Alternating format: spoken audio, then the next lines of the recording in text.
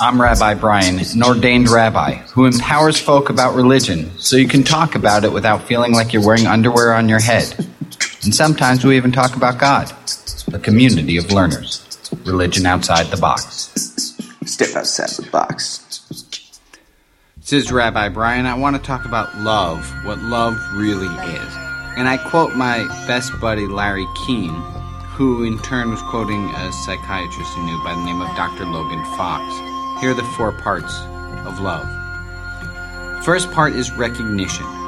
To love someone is to recognize them, and to recognize them is to see them, to pay attention to them, to acknowledge that they're there in your presence and that they're important to you. Not to check your cell phone, not to ignore them in some other unloving act. The worst thing you can do to someone is to make them feel invisible. You remember this from having the silent treatment. It takes their existence away. It destroys them in a personal, hurtful way. Step 1, recognize. Step 2, accept. The act of acceptance is taking someone as they are, allowing them to be who they are without trying to make them over. The joke that Larry and I both say when we perform weddings is that sometimes the bride comes down, the first thing she sees is the aisle, then she sees the altar, and then she sees him. And what a horrible thing for a bride to think, aisle, altar, him. But bum. Step 2, accept.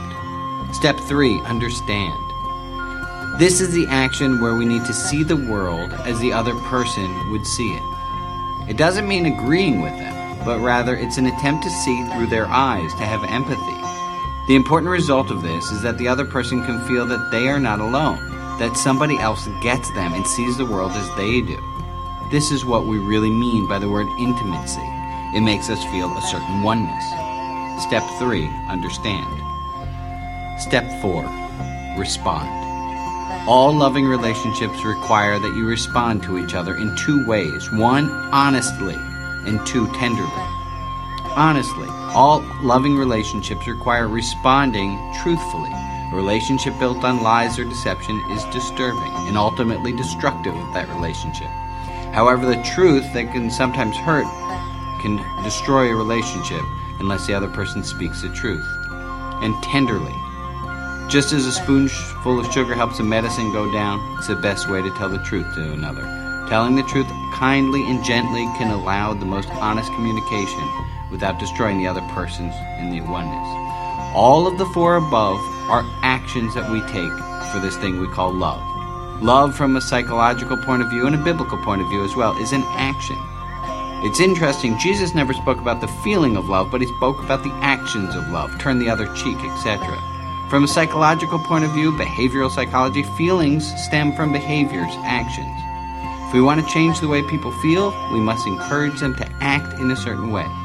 While feelings stem from a behavior and behavior stems from a feeling, a circle obviously, it is best and easiest to always start with the behavior, the actions. The appropriate feelings and desires in us and in the other person would follow in time. If they don't follow instantly, but they do in time, if time comes to pass. With lots of love, I'm Rabbi Brian.